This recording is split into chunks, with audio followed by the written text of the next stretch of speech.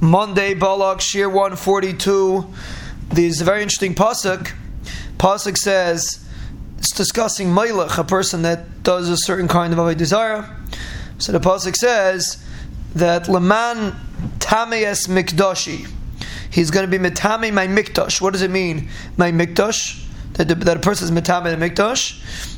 The Rashi explains it means the Klal Yisrael. Klal Yisrael is referred to as the Mikdash, because Klal Yisrael are the representatives of the Rebbeinu Shalom.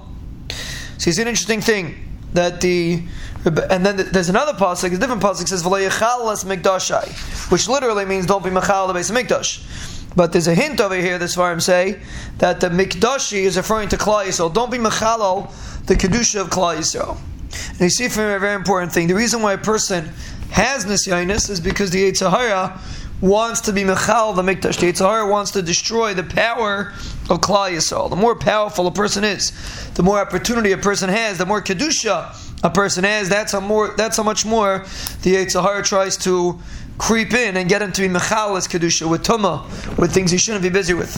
And that's why many times on Shabbos and Yom Tiv, Chazal say there's more of a cheshash of the Yetzer Hara, because the Yetzer Hara tries to attack when there's more Kedushah.